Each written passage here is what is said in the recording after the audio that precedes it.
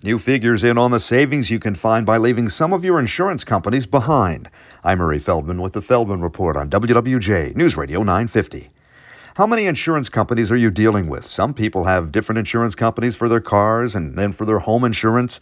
You might want to call those companies and ask how much you can save if you bundle the policies, doing all of the business with just one company. Some insurance companies say you can save 15% on premiums. Insurance.com says the typical policyholder can save about $600 a year. They say check with 3 different insurance companies and then don't forget to ask if there are incentives for new customers. Many times there are.